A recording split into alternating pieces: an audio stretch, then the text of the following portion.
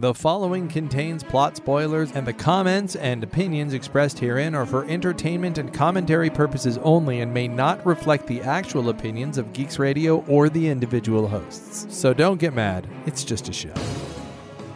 Some films are 2-hour deep dives into an exploration of the human condition. Other films are 2-hour setups for the immigrant song. Both of these are totally acceptable forms of cinema, and this is Totally Super. Welcome to Totally Super, where we review every superhero movie ever made. My name is Justin. And my name is Arthur. And today we are reviewing the film which ranks right now on many lists between number 5 and number 1 on all of the MCU movies. Taika Waititi's grand explosion onto at least the American movie making scene. We have the movie that saved the Thor franchise, Thor Ragnarok. I am so excited to get here. This has been a long time coming. I was excited to sit down and watch it. This is the Thor film I've seen the most. And yet, sitting down to watch it again, I was intrigued the entire time, laughing the entire time, enjoying it from beginning to end still the entire time. This is a film that, spoiler alert for what I'm going to say at the end, is almost perfect. What's your experience watching Thor Ragnarok, sir? I do remember seeing this one in the theaters. I forget who I was seeing it with, but I absolutely loved it. This is one also I showed it to Kelly. She watched it with me a few months ago, and she also really enjoyed it. It was a delight. I mean, I think delight is the best word I could use to describe my experience with it. It was just so much. Justin, you keep talking about how there's a certain part of a good superhero movie is there needs to be a certain element of fun to it, which is the danger of when superhero movies take themselves too seriously. This is not a film that is in any danger of taking itself too seriously. And this film was a whole heck of a lot of fun. Yeah, absolutely. I think that there's something that I used to really enjoy when I was a kid reading ancient mythology. And there was a breeziness to the myths. The myths were easy to tell. They were easy to understand. Any child could understand them. The characters were strong, and the heroes' journeys were so well defined that I could pick up a book of mythology now, or I could pick it up when I was 11 and really enjoyed it. And I think that the best, and I have said many times that I'm an X-Men guy, which is a generally brooding comic book. But if I were to be honest, my two favorite X-Men books were Excalibur, which I'll talk about in a second, and The New Mutants, which I think may end up being the next film that we review after Thor Ragnarok, which should come out in just 2 or 3 weeks. I've heard many people recommend The Old Guard too, so we should look into that. Yeah. The thing about the New Mutants was very angsty, had a very John Hughes feel to it.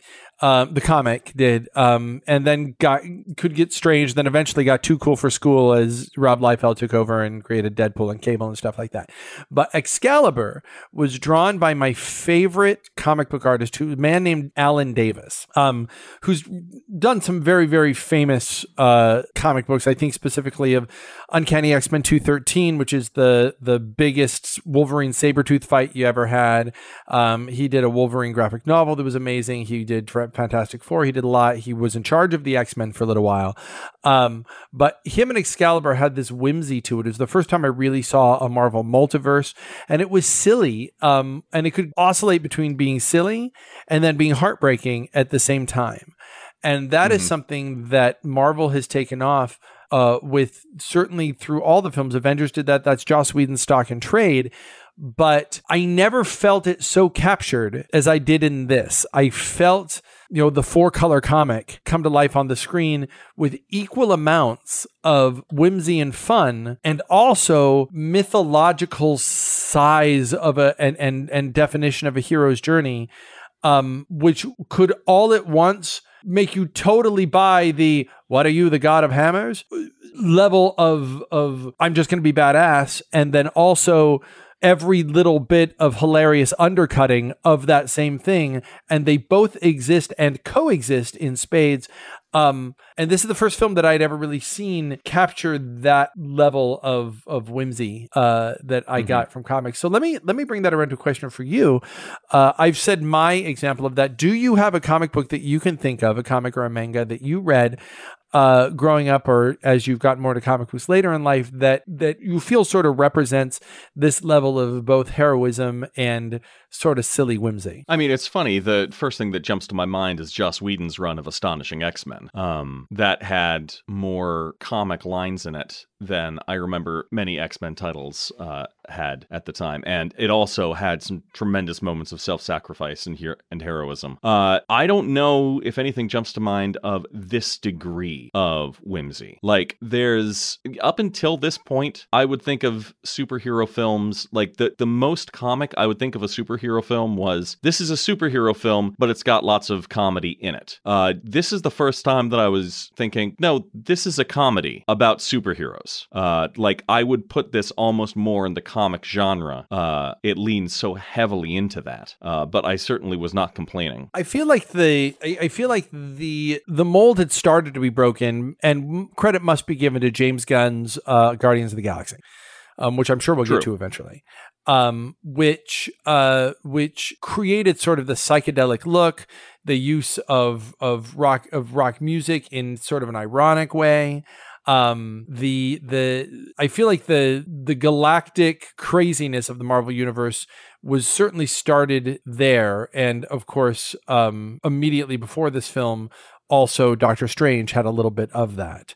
But there is certainly I can see this. If you were to tell me, and I know it's not, if you were to tell me that this were directed by the same person who directed Guardians of the Galaxy, I would probably believe you. Because there's certainly a similarity between the two.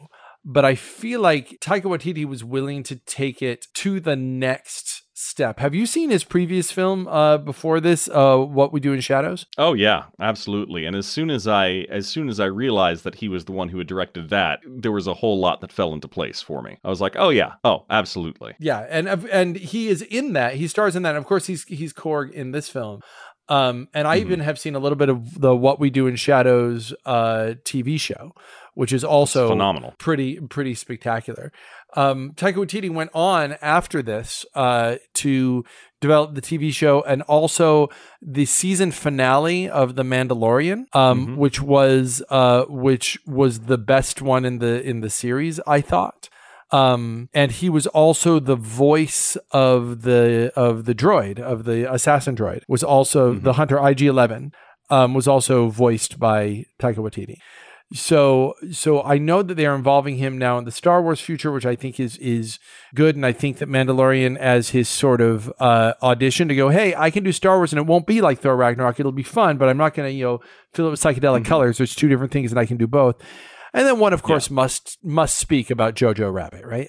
Yes, which I still have not seen. Okay, well, spoiler alert, see it, because it's great. It's maybe top 10 favorite film of last year. Absolutely worth seeing, both for the movie and for Taika Waititi's amazing performance as Hitler. There's a great question that was asked of him in that film, which I love, which gives you his attitude right away, where they asked him, to play Hitler, did you have to do any research to play Hitler? And immediately stopped. And he said, no, I didn't do any research at all. I just decided to play him however I wanted, and kind of as a buffoon, because that's the thing that would have pissed Hitler off the most. Very true. And I think that's amazing. Mel Brooks was the one who said that the best way to piss off the devil is to laugh at him. His next film, of course, is going to be Thor: Love and Thunder, which is going to bring back a character that this film is missing, which is Jane Foster, which we'll talk about really briefly as we talk about this cast. But this is a film that came out at the El Capitan Theater on October 10th, 2017. The United States wide release was November 3rd, 2017, clocking it at 130 minutes, a budget of $180 million. That is a crazy budget. Pretty small. Well, it's small, but it's also huge, which is fun. And then the box office at $854 million. which is, again, what a return on your investment when you make 4 times. It's an enormous hit, an incredible hit.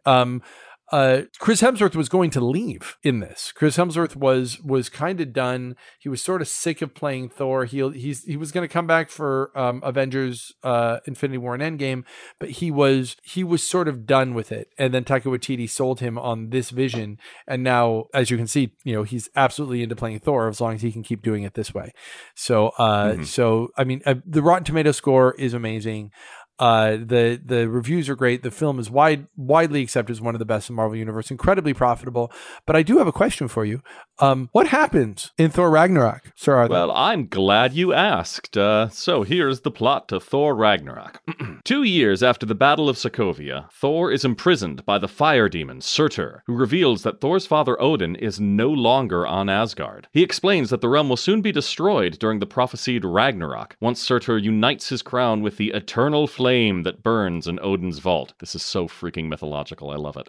Thor frees himself, defeats Surtur, and takes his crown, believing he has prevented Ragnarok. Thor then returns to Asgard to find Heimdall gone, and his estranged brother Loki posing as Odin. After exposing Loki in possibly one of the arguments for the most comic scene in the film, and that is really saying something, Thor then forces him to help find their father, and with directions from Stephen Strange at the Sanctum Sanctorum in New York City, they locate Odin on a cliff in Norway. Odin explains that he is dying. Ragnarok is imminent despite Thor's efforts to prevent it, and Odin's passing will free his firstborn child, Hela, from a prison she was sealed in long ago. Hela was the leader of Asgard's armies, conquering the 9 realms with Odin, but Odin imprisoned her and wrote her out of history after fearing that she had become too ambitious and powerful. Odin dies as Thor and Loki look on, and Hela appears, destroying Thor's hammer Mjolnir. She pursues the two as they attempt to flee through the Bifrost Bridge, forcing them out into space. Arriving in Asgard, she defeats its army. She then resurrects the ancient dead who once fought with her, including her giant wolf, Fenris,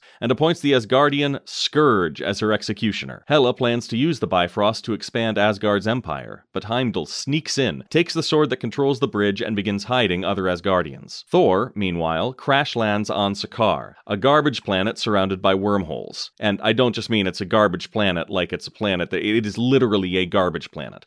A slave trader designated Scrapper 142 subdues him with an obedience disc and sells him as a gladiator to Sakaar's ruler, the Grand Master, with whom Loki has already ingratiated himself. Thor recognizes 142 as a Valkyrie, one of a legendary force of female warriors who were killed fighting Hela eons ago. Thor is then forced to compete in the Grand Master's Contest of Champions, facing his old friend from work, Hulk. Summoning lightning, Thor gets the upper hand, but the Grand Master sabotages the fight to ensure Hulk's victory. So, still enslaved after the fight, Thor attempts to convince Hulk and 142 to help him save Asgard, but neither is willing at first. He soon manages to escape the palace and finds the Quinjet that Hulk brought to Sakaar. Hulk follows Thor to the Quinjet, where a recording of Natasha Romanoff causes him to transform back into Bruce Banner for the very first time since Sokovia. The Grand Master orders 142 and Loki to find Thor and Hulk, but the pair come to blows, and Loki forces her to relive the deaths of her Valkyrie companions at the hands of Hela. Deciding to help Thor, she takes Loki captive. Unwilling to be left behind, Loki provides the group with the means to steal one of the Grand Master's ships. They then liberate the other gladiators who, incited by 2 aliens named Korg and Meek, stage a revolution. Loki again attempts to betray his brother, but Thor anticipates this and leaves him behind, where Korg, Meek, and the gladiators soon find him. Thor, Banner, and 142 escape through a wormhole to Asgard, where Hela's forces are attacking Heimdall and the remaining Asgardians in pursuit of the sword that controls the Bifrost. Banner transforms into Hulk again, eventually, defeating Fenris, while Thor and 142 fight Hela and her warriors. Loki and the gladiators arrive to rescue the citizens, and a repentant Scourge sacrifices himself to enable their escape. Thor, facing Hela, loses his right eye, and then has a vision of Odin that helps him realize only Ragnarok can stop her. He sends Loki to retrieve Surtur's crown, and places it in the eternal flame. Surtur is reborn and destroys Asgard, killing Hela and himself as the refugees flee. Aboard the Grandmaster's spaceship, Thor, now King Thor, reconciles with his brother Loki and decides to take his people to Earth, but in a mid-credit scene, they are intercepted by an ominous large spacecraft. Fiend. So Thor Ragnarok has a lot of plot, and normally when I say that sort of snidely, when that happens with other films, I go, oh boy, there's a lot that happens. But I say that in praise this time around. It manages to do a lot while never feeling like it's giving lip service to something, to to help some other thing. I think that's This one of does the not, things it does that not suffer from much bloat. Yeah, and it doesn't do what you could say Iron Man 2 or Age of Ultron did, which was we have to dedicate 20% of the film to setting up a billion other things. And yet it sets up major things for the next film, including the state of Asgard, where the people are. Huge things for Endgame are set up in this film. There's just a ton of stuff that this film manages to set up and does it so gracefully. While adapting two major plot lines from the comics, of course, the concept of Ragnarok, and then there's a comic out there, a very successful comic called World War Hulk. If you don't mind me jumping in on this, just because I need to say, please do it, because I read it only once and a long time ago. So please, oh my gosh, the only tragedy of this whole thing is that what they did here was. My understanding is that Marvel Studios did not actually have the rights to be able to make a standalone Planet Hulk film, because they still do not have the right to make a film with Hulk in the title. Yeah, and World War Hulk is actually sort of the finale to the whole Planet Hulk saga, and it is a freaking myth on its own with Hulk as the main character. Like it is staggeringly good, and absolutely. Had Planet Hulk been made into its own film, it would have been magnificent. And so what they did here, the thing is, honestly, it was cool that they pulled in Planet Hulk elements, but they did it all in it's almost like they lampshaded the entire Planet Hulk storyline in this.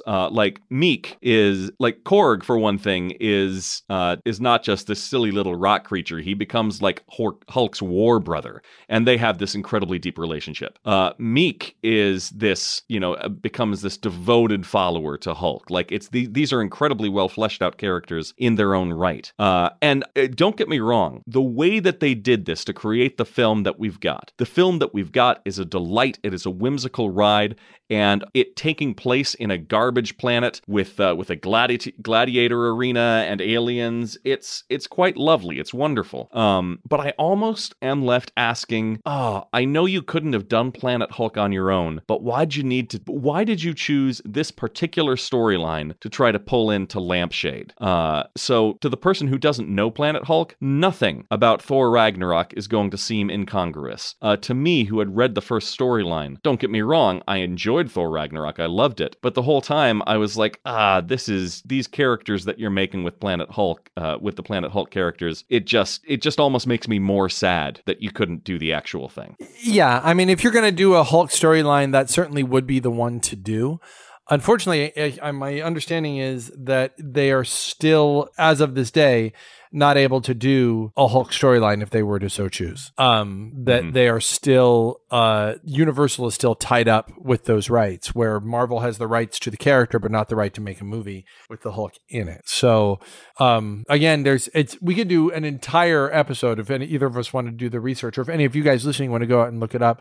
Look at how Marvel was about to collapse in upon itself in the late 80s and how it just sold off the rights to all of its characters to stay afloat.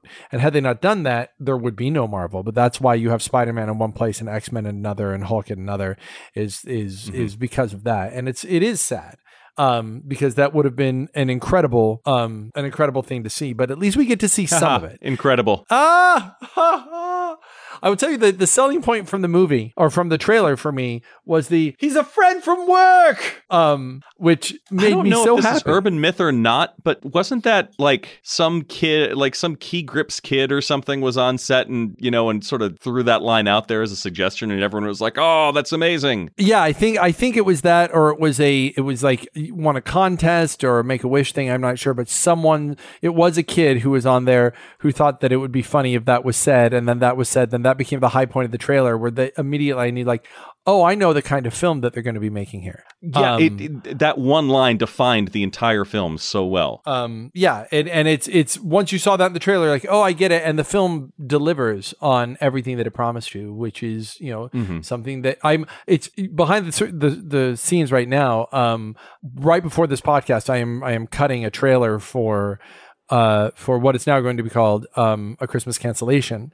And in cutting that trailer, you find yourself going, do you want to mislead a little bit so that you don't give things away that happen in the movie, while also you want to create a trailer that sells people on the movie, that makes them want to see it, and also makes them feel like they get what the trailer promised them. And it's a complicated thing to do. I'm not always that great at doing it when I cut trailers. This was the perfect buildup of giving me everything that I wanted in a trailer, and then a movie just like overflowing with everything that it's trying to give. So it's a tone thing that I think that really, really worked. Let's talk really quick about let's go where the movie starts. Of course, the opening, Clancy Brown, of course, Krusty Krab himself, voicing the fire demon, Thor turning around. That is my younger kid's favorite scene in the whole movie, is in the first 2 minutes of the movie, where Thor is hanging and just rotates around and goes, hold on, I'll be back around in a second. I'm not trying to do this, really. I'm not like that moment is so killer that again, it's the last thing you expect. Remember, we talked in the last one about how the people from Game of Thrones took over, and while there was some humor, like it felt like they were trying to make this very serious thing, and I didn't feel that it worked very well as a Marvel movie. So this, as a left turn from that, and as he's literally making left turns, haha, get it? He, like, the movie comes right out and tells you in the first 30 seconds the kind of movie that it's doing. Any thoughts on that scene, or just how brave it is to just let the joke stretch out? I mean, honestly, at this point, I don't know if I would necessarily call that brave, because letting a joke stretch out that has now been an established functional thing. And we can thank Seth MacFarlane and Family Guy for truly locking that into the collective culture. But it is exactly what you said. There are, within the first 3 minutes, you have no doubt exactly what kind of film it is going to be. There's going to be big, flashy colors, there's going to be epic fights, and there's going to be lots of jokes. And there are worse things in the world. And rock music blaring in a Thor movie. Yes, and rock music, yes. That definitely defines it. Just like it, again, you're told, in high school and college, how to write a thesis paper is that in the opening paragraph, you want to give little tastes of everything that's going to be in your paper from beginning to end in your opening paragraph. This is your opening paragraph, and it gives you all of it. Sets up the plot. Is it the immigrant song at the beginning as well? Yeah, absolutely. That I will say is bold, to use a signature flagship song twice in one film. And a song that has the word Valhalla in it, while he's literally it's like hanging out in hell. I mean, we all knew that the immigrant song, like, as soon as we saw Thor Ragnarok with the 80s, with the 80s logo on it, was like, well, obviously immigrant song needs to be in this. But the fact that that was the brave choice when, jumping to the end when, Thor realizes he's not just the god of hammers, and the fact that Taika Waititi was like, you know what? You sure loved it when we used the immigrant song at the beginning. Hey, rather than trying to find another song that's just going to give a subpar experience, why don't we use that one again? And I'm just sitting there watching. I'm like, yep, you know what? I'm fine with that. Give me that immigrant song one more time.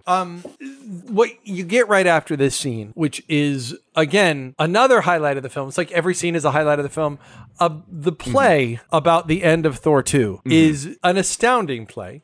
With characters who include Sam Neill of Jurassic Park fame as Odin, with Luke Hemsworth, the brother of Chris Hemsworth, playing Thor, Matt Damon, who had previously played Loki in Dogma, playing Loki. Oh gosh, that's right.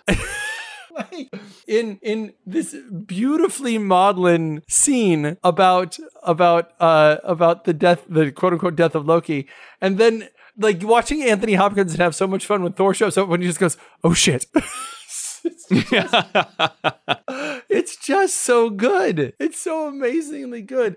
And I was so excited and surprised to see that, and the way that Loki is revealed. And I love cameos, but of all the people that you would get in, those specific people are even funnier. Just brilliantly chosen. And forgive me for saying so, but it had a little tiny bit of a Ren Fair vibe to me. Oh, absolutely. Yeah.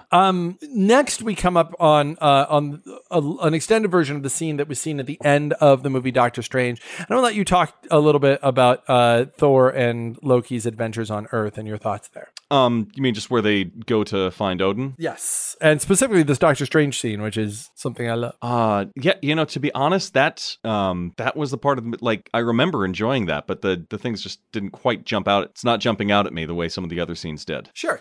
I'm going to put a note here, programming note at 34 minutes. I'll cut around the awkwardness here. Sure, yeah. 35. All right. So, of course, next they go to Earth, and they show up in Doctor Strange's Sanctum Sanctorum. And in said Sanctum Sanctorum, Doctor Strange is called for the first time a wizard, which I love. And then is constantly using his little teleport loops to make Thor run into things and bounce into things. And it's establishing the power of Doctor Strange, which is great, and I'm glad that they're doing. But it's also making Thor kind of you've just seen him be awesome, but now he's a bull in this china shop, and you just realize that he is that he is not equipped to handle the delicacies of that. What I particularly appreciate is just the little things. Again, the stretched out joke. At one point, he knocks down this bunch of crystals, and he's trying to put it together, and he keeps falling, and then it's time to go. And Doctor Strange goes, "You forgot your umbrella," and his hammer is disguised as an umbrella, and he puts his hand out. And you just hear this crashing and breaking of glass and things going around as Thor goes, "Sorry." and then of course, as Loki, who's been trapped falling for 30 minutes, is about to attack Doctor Strange, and Doctor Strange just sends them away in a teleport loop and just goes, "Okay, bye-bye." He's teleported away.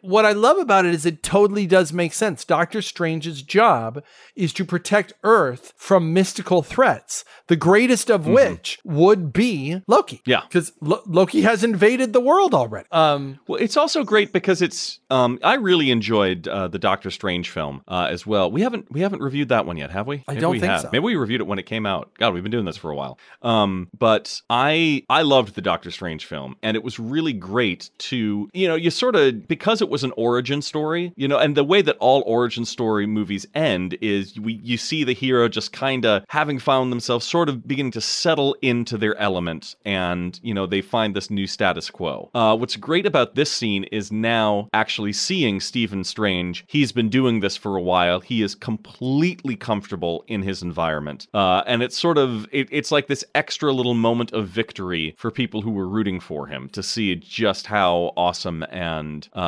competent he's become. Yeah, and I really enjoyed Doctor Strange, the movie too, but there are people who did not. There are people who felt like it didn't quite do what it was supposed to be. Doctor Strange wasn't quite what they wanted him to be. And in this movie, and especially in Avengers Endgame, I feel like Doctor Strange comes into his own. So I, again, I feel like this is bringing to fruition the Doctor Strange that you wanted to see. And then they make, I'll give you a production note on this. They were supposed to go out into an alley where they were going to encounter Odin and then go out into an alley in New York where Hela appeared, destroyed the hammer, and they were going to fight there. And that was all, of course, shot on green screen. And if you watch the trailer, when Hela destroys Mjolnir, she's in a New York City alley. It was decided. It was decided that the scene would play better in Norway, with on the cliffs of Norway, so you could have Odin's death and the subsequent battle happen in the birthplace of Norse mythology. Oh, that was definitely a right call. I would say I can kind of tell that it was a last minute decision. It is the only place where I feel like the effects fail me in this film. Where I feel like the green screen and the compositing just doesn't work. I wonder if they even shot on a green screen, or if they shot it, the way they shoot Marvel movies, they generally build like a quarter of a set, like whatever's near the actors, and then it's green screen behind them. And then they extend the set back onto the green screen is how they normally do it.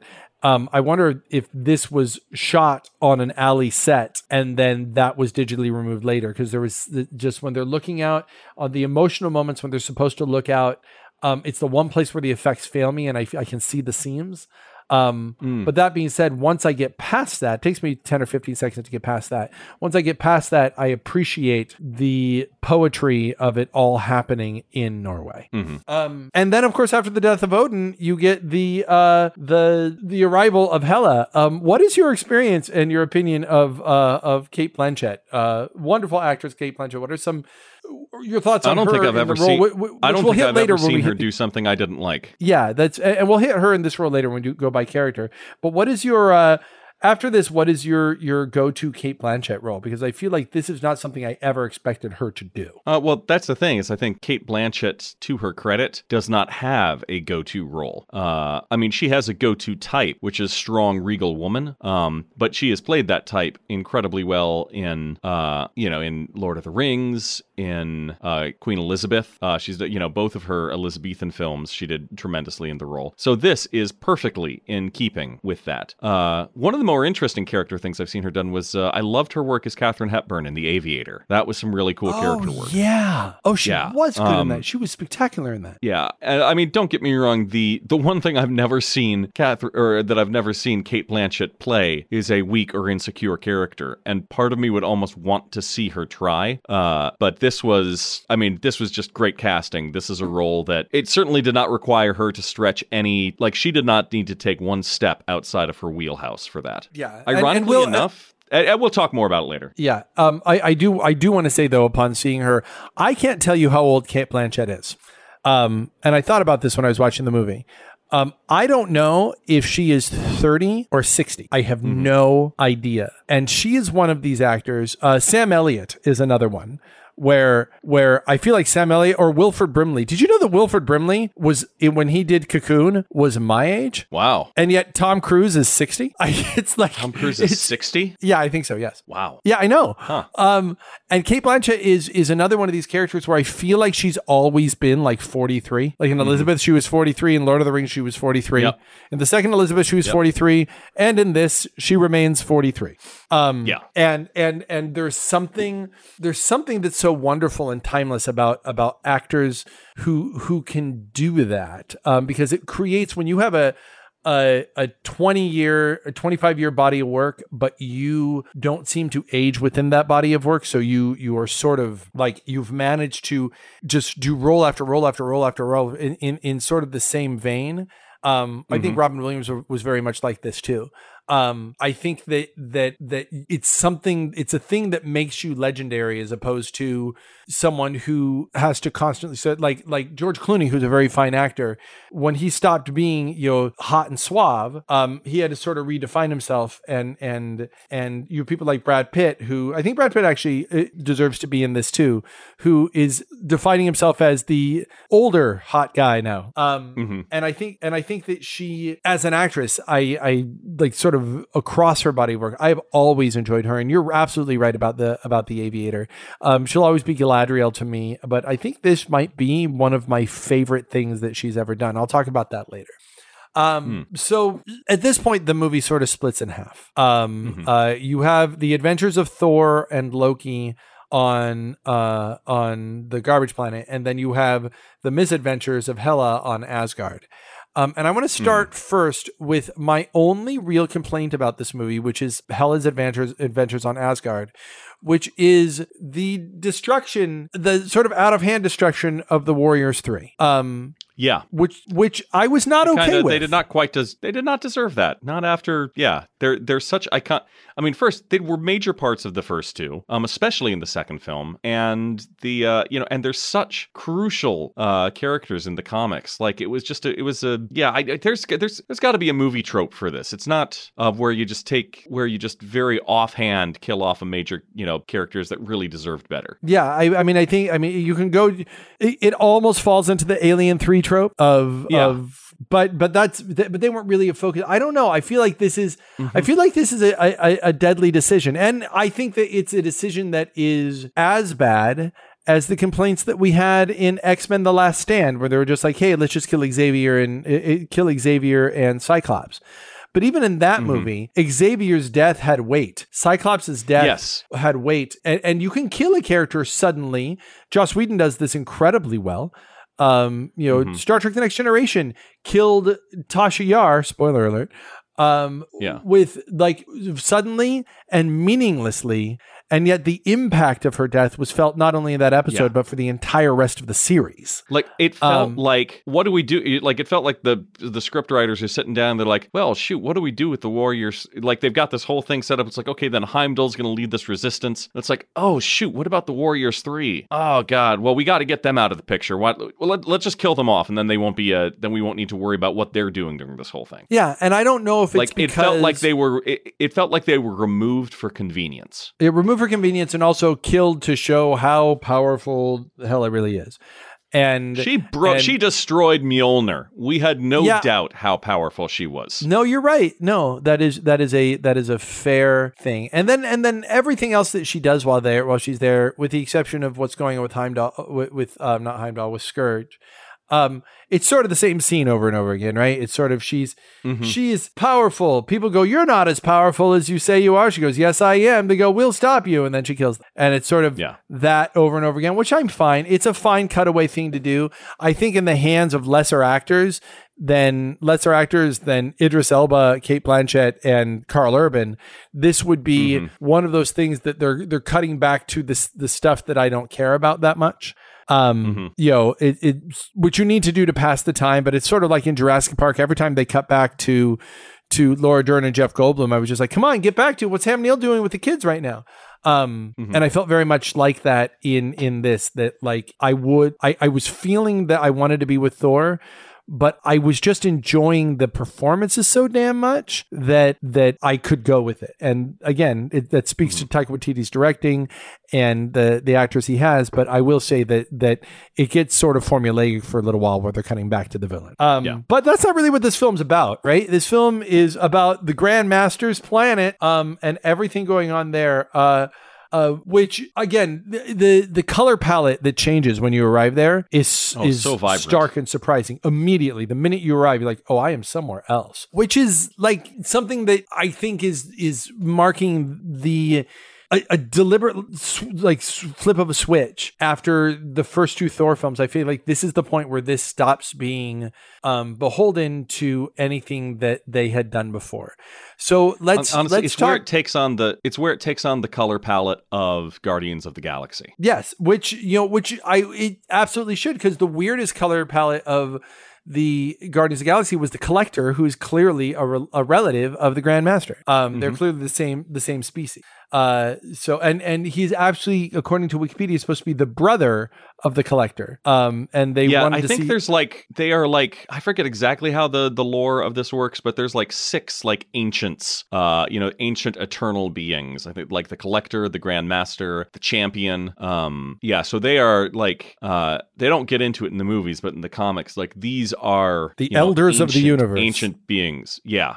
And on this planet, we're introduced to essentially a warrior class. Is sort of the planet is garbage, but everyone's out there sort of enjoying their fast food and watching their wrestling, but it's to the death. What blood and circuses is really what you're getting here. And you're introduced to it through a Haunted Mansion style ride that Thor rides on, while it's playing The World of Sweet Imagination from Willy Wonka. Is immediately just such a sidestep. You're like, oh, the movie has changed, and it sort of sits there and lets you revel in the craziness until you finally get Thor's haircut, Stan Lee's cameo. Thor's out there, and who should appear but our Incredible? And then, of course, the Hulk bursts through. Is this okay with you? If you're not going to get your World War Hulk film and your Planet Hulk film, is this at least scratching that itch for you? Are you excited to see Hulk in a Thor film now getting the second largest role? I mean, it's like I've never been a huge fan of Hulk. So, when I found out in the trailer that that, oh, it's going to feature Hulk. Oh, well, okay. Captain America Winter Soldier featured Black Widow a lot. Like, it's not uncommon for these films that have one superhero to pull another Avenger in as the sidekick. So I think that worked. I mean, I think Hulk certainly was the right choice. If you're going to be in that big and bold like an alien landscape, you also needed somebody whose power level was able to play on the same level as Thor. Bless Hawkeye and Black Widow and even good old Cap, but they would not have fared well on an alien planet where, everyone's power level is exponentially higher than your average human. Yeah, no, I think that that's fair. And I think that, again, when we're talking color palette, the fact that you have a big giant green character just adds to the zaniness of the film, which I think is, embracing that is good.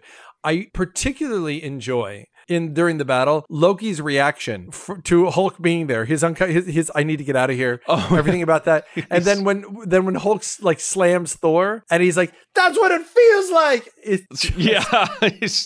There's that combination of glee that it's not happening to him, but also he cannot shake the memory of that awful, awful experience. And the battle's great. The battle's super fun. It's fun to watch the two of them fight because they've always been. Hulk's random punch of Thor in the Avengers is one of my favorite laughs in the whole film. So seeing all of that happen here, but I feel like the film really takes off when you get them after the fight and you get to meet this new Hulk who is basically like a toddler and able to sit down and chat with Thor. What are your thoughts about this particular smoldering fire relationship that we're given? I like it. When I think you're right about Hulk is that this is the first film that actually develops Hulk as his own character separate from Banner, which really, especially in the more recent iterations of the character in the comics, is a thing. You get this sense that Hulk is not Banner's. It's not so much that Hulk is Banner's, id let loose. It's not Banner. It is not a Jekyll and Hyde situation. Hulk really is this completely separate character, this separate alter ego, and getting to see that, and also its moments of vulnerability. Like for me, I think that one of the most touching moments in the film was, Hulk on the Quinjet and, him, watching Natasha's face. Like, you see a vulnerability to Hulk, not a physical vulnerability, obviously, but there is an emotional sadness, which very much goes with the toddler aspect. Actually, I think one of the best descriptions I've ever heard of the Hulk is he's not a raging monster. He is a 4-year-old who has the same wants, and the same fears as a 4-year-old, but limitless strength. The Hulk is always acting upon the fears that a 4-year-old has, but is able to do so in these incredibly strong ways. Yeah, and I think that is immediately makes him. You get that he's childlike, and I think that makes him vulnerable, and you're now rooting for him. It's interesting that when we talk about their relationship, I realize, and this is on purpose, if you read the production notes on the film, it is they said the two of the films that they were inspired by in this film were Big Trouble in Little China and 48 Hours. Ooh. And I can see both of those films in this movie, along with Planes, Trains, and Automobiles was also a movie that they really thought about a lot in this film. And it made me realize that this is, at first it's easy to go, oh, this is a buddy comedy. This is like multiple buddy comedies with Thor and a buddy through the film. It's like 3 separate buddy comedies. Which of course would be Valkyrie, Hulk, and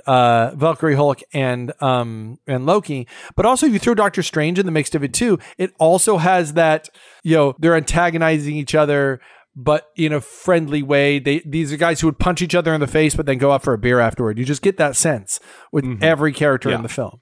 And I think showing that Thor manages to be not only the hero of his own film, but also a perfect foil for almost anybody you give him is a wonderful exploration of the character that frankly, excluding like Hawkeye and Black Widow in the first films, frankly was the one that didn't quite work in the first phase of Marvel. Now you've created a character that can perfectly interact with almost anyone in Marvel, is not only a testament to the character, but also to to what Chris Hemsworth is bringing to this. But yes, it does become the Thor Hulk buddy comedy until it doesn't, and it then goes back to being the Thor Loki buddy comedy. And then at the end, of course, you get the big destruction. I want to talk about that, and we could talk forever about the battles and stuff. But before we get to the end of part one of this podcast, I would love to speak to the other bold decision that they make in this, which is destroy Asgard and put everyone on a ship. And when you do this wrong, it's The Last Jedi. God help me for saying so. Please don't hate me for saying this. But I like The Last Jedi, but I will say, here's an interesting thing. I have not rewatched The Last Jedi since Rise of Skywalker came out. I have rewatched The Force Awakens, and I have rewatched The Rise of Skywalker, but I have not rewatched The Last Jedi. And it's not that I hate it, because I think it's a beautiful film. It's wonderfully acted. I could defend it till I'm blue in the face. But the fact is what Rian Johnson did in The Last Jedi was that he took out all the toys and he didn't put them back away again. And a lot of criticism can be lobbied at the decision of The Last Jedi to completely wipe out the Resistance and then go, okay, next filmmaker, have fun, to make your film as compelling and jaw-dropping as you can. And in doing so, not allowing the next filmmaker to have the same opportunity is a criticism I think The Last Jedi deserves. It's interesting because this film skirts very close to that for me with the destruction of Asgard, because you just can't have another Thor film. Like, you've destroyed Asgard. It's sort of, I lobbied some of this criticism at Avengers Endgame because the 5 years later thing makes it hard to pick up the rest of the Marvel universe. And so what are your thoughts on this particular choice and this kind of choice to go when you're in? I think that's an interesting observation. That's a lucid, well thought out point, and I'm going to completely disagree with you. I'm not even going to rehash our old debate about Last Jedi. My thoughts on that are well known to anyone who's listened to this podcast, and we don't need to go down that road again. But the thing is, you call it taking the toys out and not putting them back in. There's a certain element to that. But there's another way of calling that, and that is return to status quo. And the thing is, status quo, a relentless return to status quo works really well for, Saturday morning cartoons from the 80s, where, hey, there's a new monster of the week, and we beat it, and now everything is fine again. I reread the entirety of the Dresden Files, which is a modern supernatural wizard in Chicago series. Really, really good series of novels. They just released Jim Butcher, the author, released the most recent one a couple months ago. So I went back and reread, the full 15 of them. And I was trying to figure out why it is that I enjoyed these so much. Because the writing of them is, it's fine. The characters are really enjoyable. The world is good, but no more so than Anita Blake or Kim Harrison or like a lot of other magic in modern times, serial novels. But one thing that the Dresden Files do that I realized is that Harry Dresden, the main character, and the circumstances that he is in are never the same at the beginning of a book and at the end of the book. And yes, every book is pretty much a monster of the week, but even though there's this monster of the week element to it, there is still this continual sense of growth and things changing. The fact is, we have had 3 films worth of Asgard. And Asgard is awesome. It's this cool realm and everything like that. But watching our Marvel superheroes in Asgard is kind of done. Like, what could you show of Asgard that hasn't been shown in the previous 3 films? Like, now you could go back and if you wanted to do a movie that focused just on the gods, like, do an old Odin prequel or something like that, then yes, then you've got something more you can do to Asgard. But to take the same, you've basically got a choice. You can either change the environment or you can change the characters. You're not going to change the characters. That's what we showed up for. So now I think it genuinely is interesting to see, okay, you've got these Asgardians. We have seen changing what they are like in their home, in their place of power. We've seen it a lot. The next step is to say, okay, what are they like when they're removed from it? I think I agree with you. It was absolutely a bold choice. But and there might be some people who might bemoan the loss of it. But I think from a film perspective, it absolutely needed to happen. Because even the people who think, oh, but now we're not going to see Asgard again, if they'd had to see one more film of just Asgard, they might have ended up thinking, they might have ended up being bored without even realizing why. No, that's fair. I would have loved to see more Marvel characters come to Asgard, which is something the comic books did a lot. And I get it. Look, the idea is that they may only do one more Thor movie ever. And certainly the Avengers movies are not necessarily going to be taking place in Asgard, nor do I know that I want them to. So I think that is why, I think that because there isn't a further part that is dependent on the existence of Asgard, I am okay with it in a way that I wasn't okay with Last Jedi. But it is the boldest thing that you could do. It makes me a little sad. I do get a little sad, and the Warriors 3 are kind of part of this, when I'm like, gosh, Asgard really would have been better off if not for Thor. Like, Thor is ultimately responsible for quite a lot of death and destruction when all is said and done. And how do you figure? Well, it's, the death of Loki, the death of Odin kind of came about because of what Thor's situation with Loki and him being fooled and their arguments, distracted from them preparing for Hela. And it's if I think of Asgard as a real place, there's just this part of me that just goes, God, have these people been through enough? Like, and I guess I could think that about New York City, every Marvel movie too, where it's just like, hey, let's just go fight in New York for a little bit.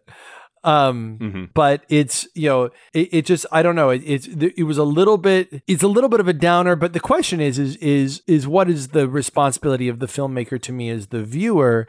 And I think that the weight of the responsibility, and keep in mind, they knew they were making a great film, but they didn't know they were making one of the greatest Marvel films that would then get rewatched over and over again. Their responsibility is to affect me on my first and maybe the thought of my second or third viewing. I'm now in my sixth, and I have a podcast, so I can contemplate how I would prefer them not do that. But, first viewing and even second viewing, I'm gripping my armrests. And I think that the ultimate responsibility of the filmmaker is to play to that first and second viewing, and hopefully people like it, as opposed to trying to play to your 15th viewing down the line. So I think that's, I don't even want to say I want to give it a pass. I think it's actually a good choice. It's bold to the point where it gives me pause, which it should, I think. But the question now remains, what is the big point of Thor, and what do we think about the actors? And that is something that we are going to hit in the next episode. But before we go, because we're a superhero podcast and we're talking about Marvel movies, and a bit of shocking news. Last night, recording this on August 29th, last night, right after I finished watching Bill and Ted Face the Music, which I love, I was about to go post on it on Facebook, and I look on Facebook and I see a posting saying Chadwick Boseman dead at 42. And wait, is that T'Challa? Is that Black Panther? And as you start looking through, he had colon cancer, which he fought for 4 years while he was making film. So if we were to do the math, Chadwick Boseman was diagnosed with colon cancer in 2016 while filming or directly after filming Black Panther. And then he did Black Panther and all of the stuff that went along with it. And it wasn't until like very recently now that people realized that the public realized this guy was kind of sick. People were actually trolling him on Twitter because pictures came out where he looked super skinny, and people were like, hey, what's your problem, dude? And it turns out that he was out there. There are pictures of him from like 2017, 2018, where he's going to like cancer hospitals and he's speaking up for kids with cancer, and he's doing all these things, knowing that he's fighting this horrible disease, which eventually took his life. And I was stunned at the strength of character and positivity that I heard from him. And I'm going to give you a chance to give your thoughts as well. But as you collect those, Josh Gad, from a number of movies and of course from Frozen, posted the final text he got from Chadwick Boseman. And he said that essentially the tweet starts out with Chadwick Boseman complaining about sort of the weather and how it had been raining and stuff like that. I'm just going to read this. He says, Chadwick Boseman texting to Josh Gad. He writes, if you're in Los Angeles, you woke up this morning to a rare and peaceful sound of steady precipitation. And if you're like me, maybe you looked at the week's forecast and found that it's supposed to rain for 3 straight days, not without breaks of sunlight or reprieves of moist gloom. But yeah, it's going to be coming down like cats and dogs. Great. We're stuck inside these damn quarantines because of COVID, and now we can't even get no sun in Cali. Come on now. But now that the rain has stopped and today's storm has cleared, I urge you to go outside and take a deep breath. Notice how fresh the air is right now after our skies have had a 3-week break from the usual relentless barge of fumes from bumper to bumper. LA commuters, and now today's rain has given the City of Angels a long overdue and much needed shower. Inhale and exhale this moment and thank God for the unique beauties and wonders of the day. We should take advantage of every moment we can to enjoy the simplicity of God's creation, whether it be clear skies and sun or clouded over with gloom. And hey, if the air is this clear right now and it does rain tomorrow, I might even put jars out and bins out and catch the rain. Throw that in the water filter, and I have water more alkaline than any bottled brand out there. And that was how he dealt with the storms that his line felt. And it just really hit me, the character of this gentleman. I want to talk a little more about it, but I want to give you lovely. Give you your chance to opine on the life, death, and or work of one Chadwick Boseman. Well, unfortunately, I don't have much to say. We've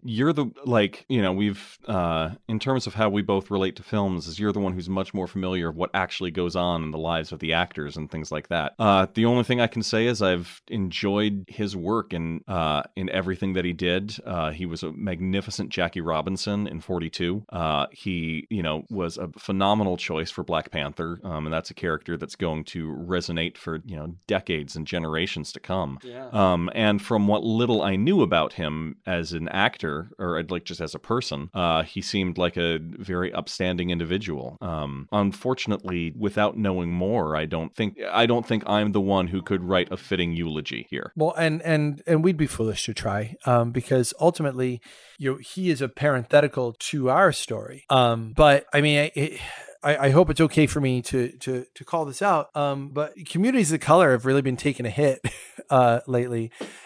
Where it has not been never been easy, but harder than ever to see some things these days. And I remember when Black Panther came out, I took my oldest son to see it, and this was it was not pre Black Lives Matter, but it's sort of pre me sort of investing and reading up on the movement, the importance of it.